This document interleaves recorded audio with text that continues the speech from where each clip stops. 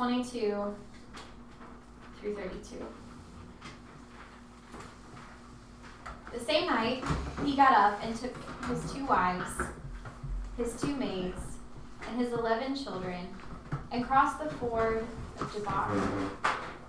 He took them and sent them across the stream, and likewise everything that he had. Jacob was left alone, and the man wrestled with him until daybreak. When the man saw that he did not prevail against Jacob, he struck him on the hip socket, and Jacob's hip was put out of joint as he wrestled with him. Then he said, "Let me go, for the day is breaking." But Jacob said, "I will not let you go unless you bless me." So he said to him, "What is your name?" And he said, "Jacob." And then the man said, "You shall no longer be called Jacob, but Israel, for you have striven with God and with humans and have prevailed."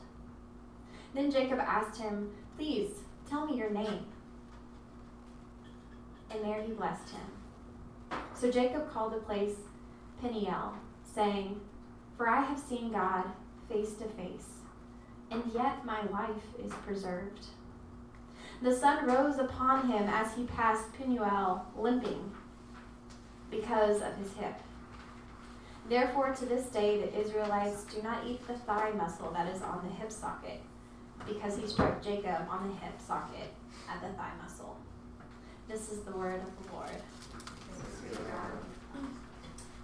So, my question to you all this morning is, if an animal has ever changed your mind or brought you to a place of forgiveness? An animal. So I was meeting with Lilia this week. She's going to hide now. I was talking with her, and she was telling me about how hard it is to be a vegan at Tribeca, and especially as a commuter, right? So it's difficult to be a vegan when you're a commuter because you have to bring all your food or you have to buy it there or whatever. And so I'm always curious about this. So I asked her, I was like, well, what is the thing that changed your mind and made you become a vegan? Because she said it was relatively new for her. And so she started to tell me this story, and I have to say, like, I loved her answer. It was awesome. She said, well, I was at this internship in Oklahoma City this summer. And she started out by saying, it wasn't required to become a vegan to be a part of this internship. Which sort of sets the stage already. But they did watch a lot of documentaries there. That sort of laid the foundation for being a vegan. And then she talked about the pastor who was sort of the leader of that internship and how she really respected her and how she loved to see how her life sort of was so intentional and lived out these values that she believed in. But then, the thing that she said changed her mind and made her decide to become a vegan is when she picked up one of the chickens of this pastor. And that particular chicken's name happened to be Nina Gunter. And she picked up this chicken. And she looked the chicken in the eyes. And she said to herself, I can't eat Nina Gunter. The moment of transformation. When the chicken nuggets you eat become the face of Nina Gunter.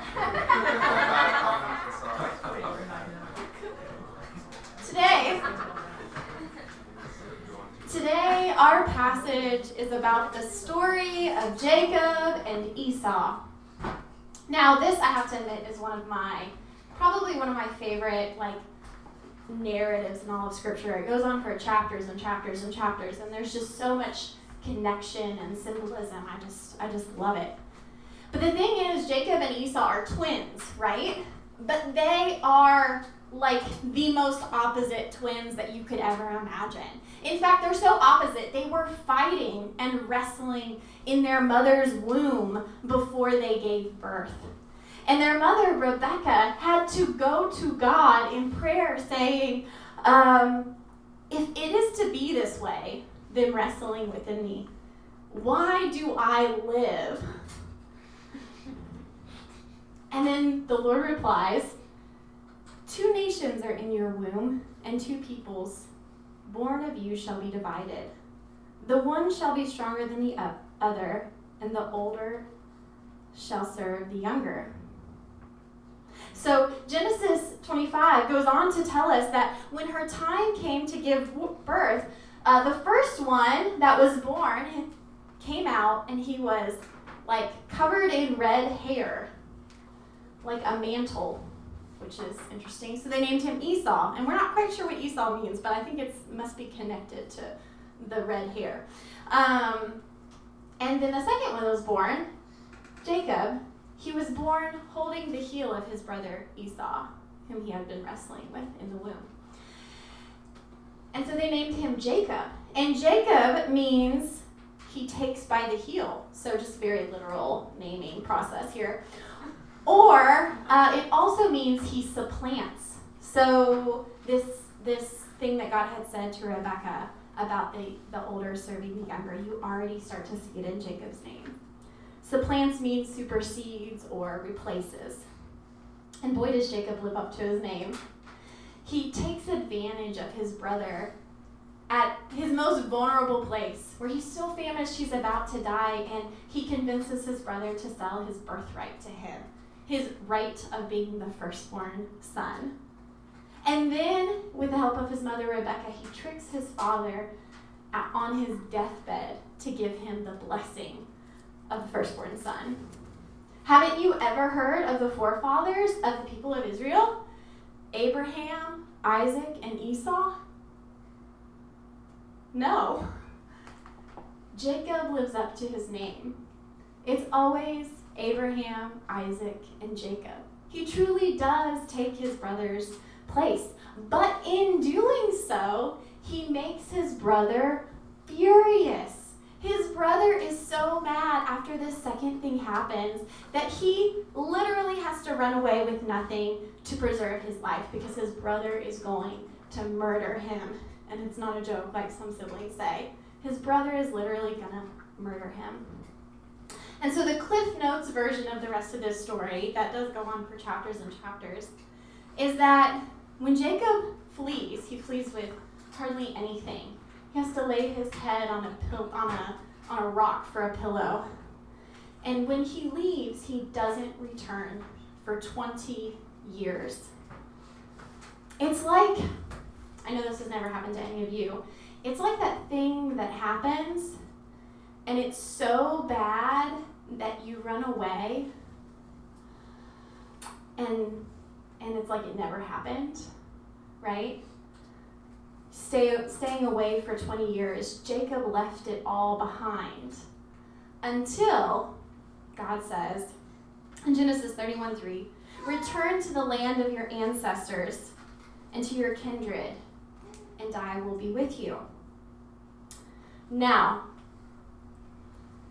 I'm going to warn you, there's a joke coming, so I'm leading up to it, because I feel like you're not going to catch it if I don't tell you. Jacob does what any of us would do when we are facing a hard situation that we can't get out of. Jacob is on his way back to see his brother, right? But before he can talk to him face to face, he's pretty nervous. So, here's a joke. What happens, and you're free to answer, when you've had a conflict with someone, but you're scared to face them? Send somebody else? No. That's not the answer to my joke. Go to sleep. An email. So Jacob sends goats and sheep and cows and donkeys as a gift to Esau in advance to prepare him. Do you like that joke? What's funny is that you think it's a joke. It's really cute. Everyone said aw.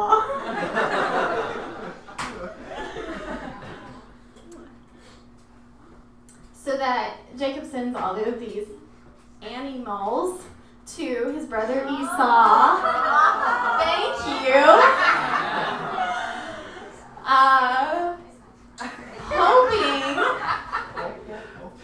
that when he finally shows up, his brother will not kill him because he's sending all of this goodwill ahead of him, and it will kind of soften the blow.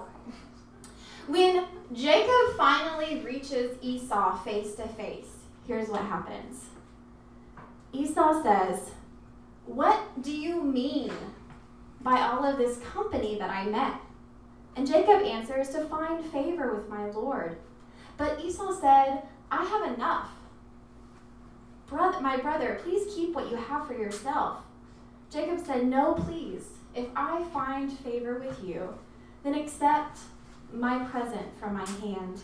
For truly to see your face is like seeing the face of God." The moment of transformation. When Jacob's enemy is recast with the face of God. Now, I want to tell you a story from my own life, and a moment of transformation that happened for me.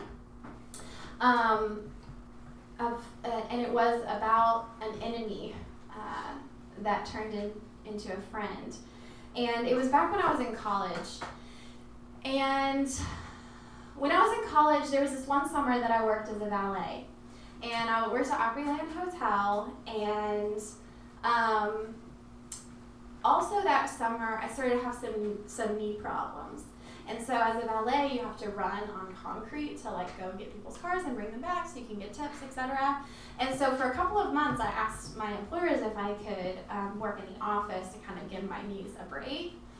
And they were like, "Yeah, that's fine." So I started working in the office, but I started working in the office in the other entrance to Opryland Hotel. It was kind of like the preferred entrance for the veteran valets because they made more tips. Only the people who came there a lot, frequently came through there.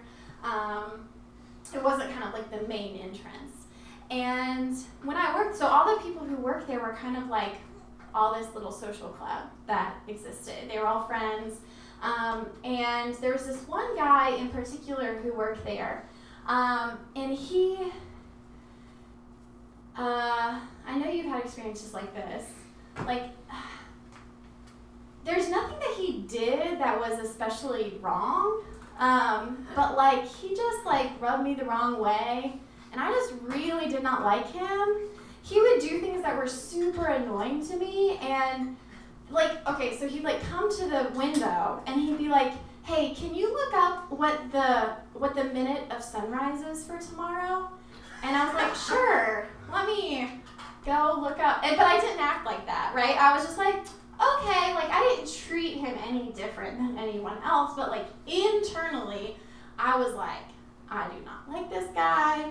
It didn't help that he lived a lifestyle that I completely disagreed with also. So he would go out after work every night and go clubbing till 3 o'clock in the morning, and this was kind of what that friend group did that worked there. And so I was there and I was in this, but he was kind of in my mind the ringleader for this group and this lifestyle, and then he would come ask me to do things for him.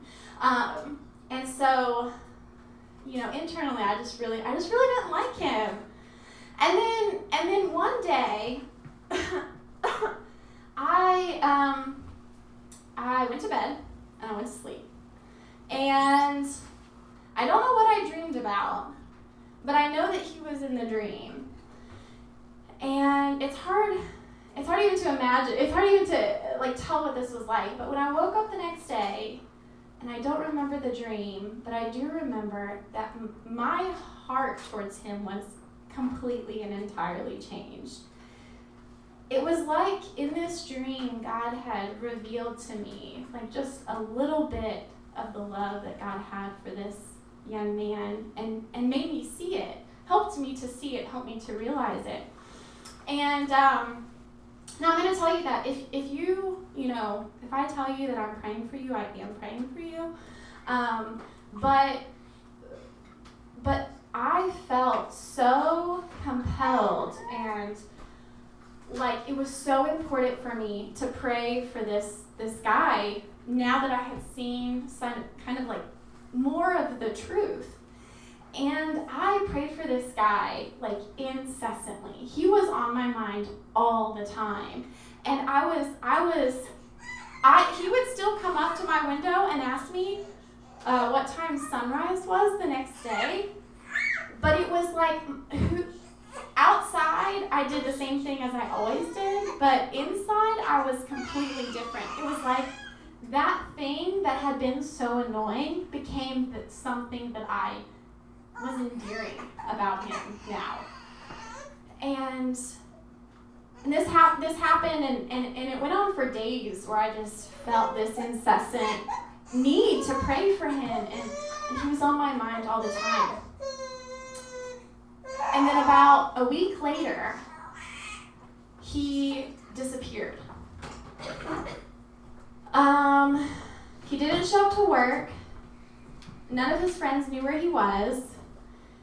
We would try to call him to say, like, you're not showing up for work. And he wouldn't answer his phone. I didn't have a car at the time. I was taking the bus. And so I convinced one of his supposed friends, who wasn't at all worried about him, to drive by his house to see if he was there, which he wasn't. And so he had like disappeared off the face of the earth, and nobody who knew him knew where he was. He wasn't answering his phone or anything. And I was like so concerned, right? I was like, what is going on here? And this went on for days. And then about a week later, he shows up at work. And when I'm like, where have you been? Like, we've been looking for you. We've been trying to call you. And he tells me, like, very simply, he says, actually, about a week ago, I became a Christian. And I felt that I needed to leave everything in order to follow this lifestyle that I felt like I was being called to. And so he quit his job. He moved out of his house and moved back in with his parents. He changed his phone. He left everything. And that's why we couldn't get a hold of him.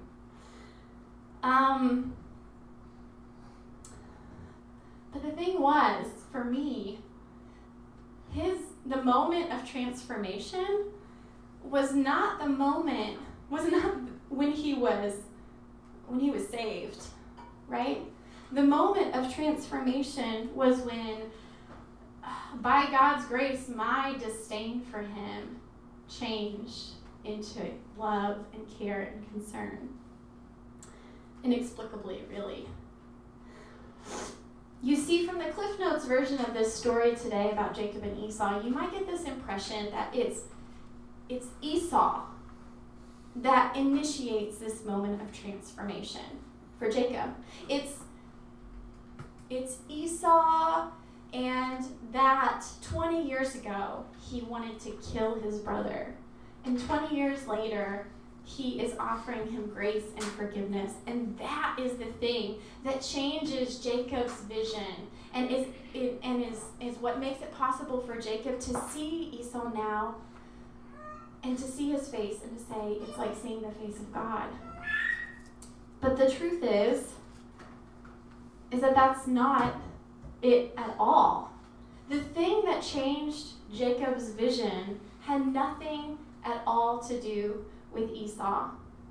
Jacob's transformation actually happened the night before Esau arrived. The night that Jacob sent the animals, he spent the night in the camp, but he couldn't sleep. His sleep was inhibited.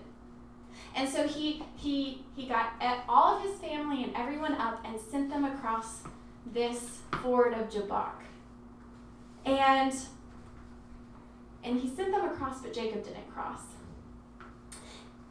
And I think that we sometimes can be like Jacob, in that it's not until the lives we have built over the past 20 years are on the verge of collapse that we finally are able to face our past. It's when we are feeling the confrontation that what we thought was over is actually not. And the thing we had run from is actually still very much at large. It is when we realize that that 20-year-old conflict, that this reality has followed us the whole time. It's our shadow has followed us. It's our dual identity. It's the way that we were and the way that we are coming into conflict. It's in coming against Esau with Esau's 400 men that you realize that you are in fact two humans. The one that is capable of growth and love and patience and healing and following the call of God like Jacob did. And the one that remembers that deep inside of you, you are still lying to yourself about who you are. That you are still a cheater and a liar and a critic, and you are envious of others. From the outside, you would never have been able to tell my true feelings toward this young man. But they were true. How in the world can you reconcile a divided self? Well, here's what Jacob did. He sent everyone across the ford of Jabbok, a stream with an uncanny resemblance to his own name. And Jacob enters his own country, the country of his divided self. He faces his shadow self and his fear in a wrestling match with God.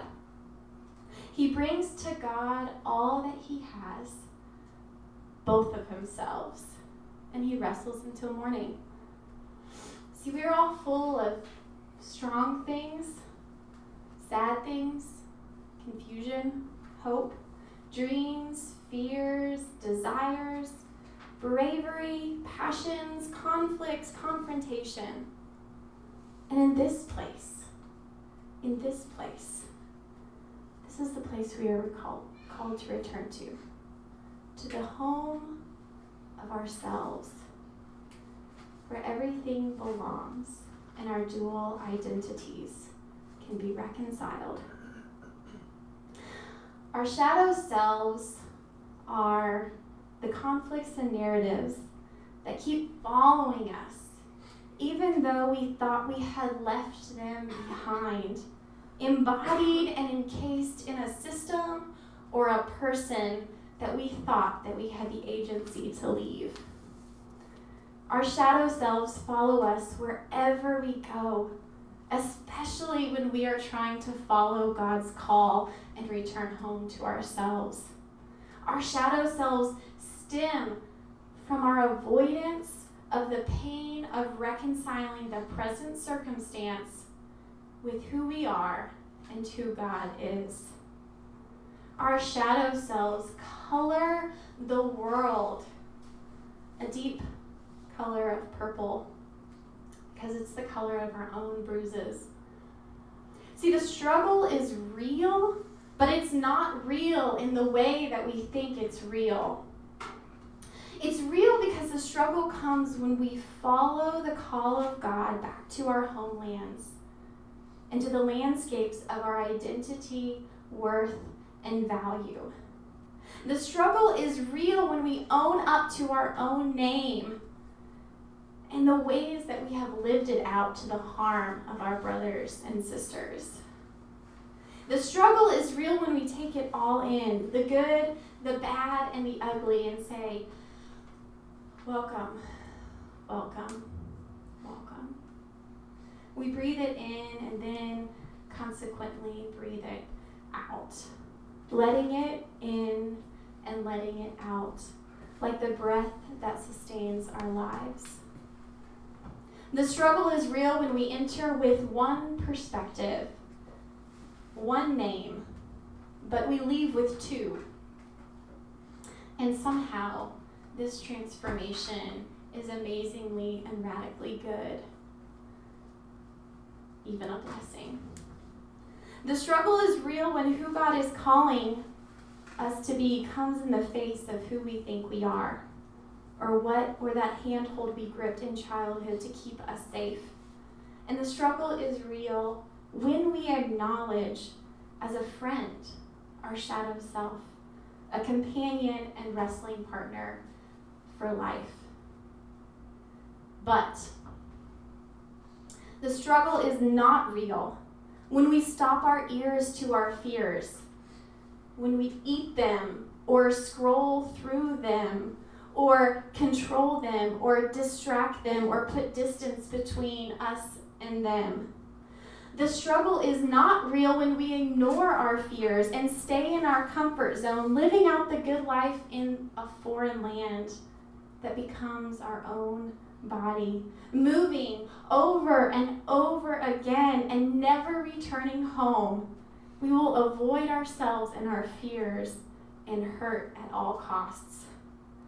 The struggle is not real when we externalize the struggle we need to have with God and ourselves and paint the whole world with our particular color of purple and our own unique shade of our own bruises. The struggle is not real when we throw our energy into good causes and bad habits, political action, helping others, addictive substances and behaviors, lying, solving problems, putting out fires, blaming or being a bully, or just being busy. The struggle is not real no matter how it looks from the outside when we are unwilling to take everything we have and make the long journey home to face our fears and our conflicts and our actions and let them out to wrestle with God and humans. But would we follow God's call to bring our whole self and hold nothing back? That is when the struggle is really real. And the struggle being really real is really, really, really, really important. Because that's the moment of transformation. When the divided self becomes one, when you let the fear in, when you hold it in tension, and when you wrestle for your life, that was the moment of transformation for Jacob. It was not when he saw his brother, but it was in the dark night of his soul and body the night before, when he, overcome by fear and completely and vulnerably alone enough to face his inner conflict of following God's call or staying safe, wrestled. His sleep inhibited, he struggled with all of his might, and God, who did not appear in full glory, but appeared in the form of a man that could be honestly wrestled with, found himself at Jacob's mercy. God says, "Let me go, for the day is breaking." And Jacob says, "I will not let you go unless you bless me." Now, God isn't saying, "Let me go" for God's own sake, but for Jacob's. For we find out later that anyone who sees God face to face cannot live. Jacob's insistence on being blessed is not only the fulfillment of his name, but it is also at the risk of his very life.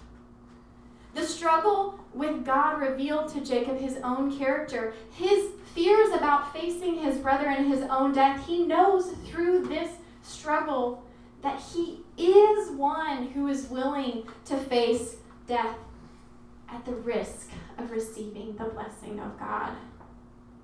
For the first time, this part of Jacob's inner self is no longer disguised by the guilt and the shame of his past deceptions, the actions he took on his brother out of fear and envy and greed. Rather, that part of himself for the first time is affirmed and transformed. His desire is for blessing, and yet he was already blessed. Blessed to be a blessing, part of God's people. And like waking from a dream and feeling totally different, and like looking into the eyes of a chicken and realizing you couldn't do it, Jacob's mind is transformed. I was watching this random thing on Netflix the other day, and it was about our minds. And it was fascinating. It was talking about our memory and our, it talked specifically about eyewitness accounts of crimes and things. And it was saying how they did these MRI mapping, and they asked people to remember certain things, and then they asked them to think about the future. And what they found was that the same exact part of our brains that remember are the same parts of our brains that imagine the future. And that they're actually so much in relationship that our envisionment of the future can affect what we remember about the past. That it's in relationship of these two things that actually creates our identity. Our sense of who we are is this interplay between our past and our future. This dark night that Jacob had transformed everything that was to follow in the light. Jacob, he didn't ultimately see God's face. You'll note that the text actually makes it clear that the sun is rising as Jacob is walking away. But when Jacob does finally see Esau the next day, he proclaims, "Truly to see your face is like seeing the face of God." And when I saw the young man's face in my dream, it was so different. The struggle had been real, and this was the moment of transformation. And all we have left to do is to enter the struggle, the cocoon, the dark night, the broken body and shed blood, the crisis, the illness, the experience, the grief, the anger, the fear, to give it time, to give it space, to let it be. And even to let it be you. To wrestle with God. To wrestle for real. To stop running from who you are and to own up that this is who you are too. I do not know what your next moment of transformation will be, just as I do not know what mine will be. But I do know that if we don't open up, if we keep running from out of fear and hiding, we will never know who we truly are. Before I close, I want to fast forward to our New Testament reading, because I think that if you hear something like this, it starts to feel very heavy, right? It starts to feel like maybe you start to feel some shame and some be mad at yourself or negative for the ways that you've had fears, in that they reveal some sort of mistrust in God. But I want to remind you of our gospel reading because this is a reading where Jesus finds himself alone. It's very similar to our Jacob passage. His disciples are sleeping on the eve of Jesus facing his own death sentence. And in Gethsemane, we see Jesus himself wrestling with God, distressed, afraid, desiring something different. See, wrestling with God is not ultimately a sin. And here's the proof. Jesus does it. Telling God the truth, being who you really are, and telling God what you really want is not a sin. In fact, we see in the story of Jacob and Jesus that it actually might be necessary to face the call of God on our lives. Coming to God with all of our fears and our doubts. Those are the moments of transformation. Seeing the face of God in the dark night of our soul is what allows Jacob to see it in the face of his enemy. It's what allows that enemy to be transformed into his brother. It's what gives him the deep knowing of who he is that will sustain him through the struggle. Jacob is no longer a self-divided. He has reconciled with himself. And that is the reconciliation that flows out of him and creates the reconciliation with his brother. When the struggle with God is real, it becomes the moment of transformation. As we close, I'm gonna take a few minutes and lead us through a guided prayer with some silence. So if you want to just get in a comfortable position, I'm going to give you some prompts and then leave 1 or 2 minutes for silence and reflection. And I'll do this 2 or 3 times and then I'll close. So let us pray together.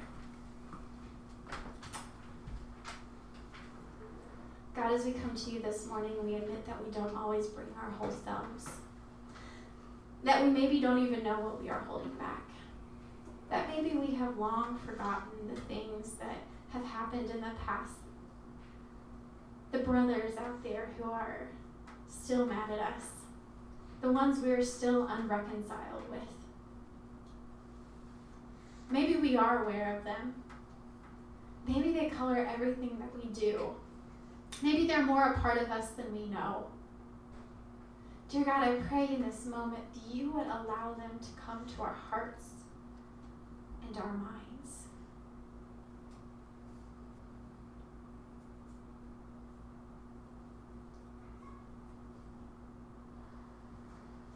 God, as we make space for these parts of ourselves, I pray that you would help us experience the emotion of these things. And that you would help us to hold them in tension with who you are, who we know you to be in this moment, and the promises that you have made to us as your people.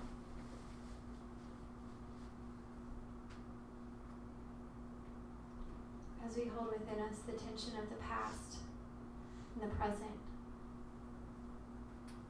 pray that you would allow us, give us the grace to invite you into that dialogue. That we would hold you as a point in that struggle.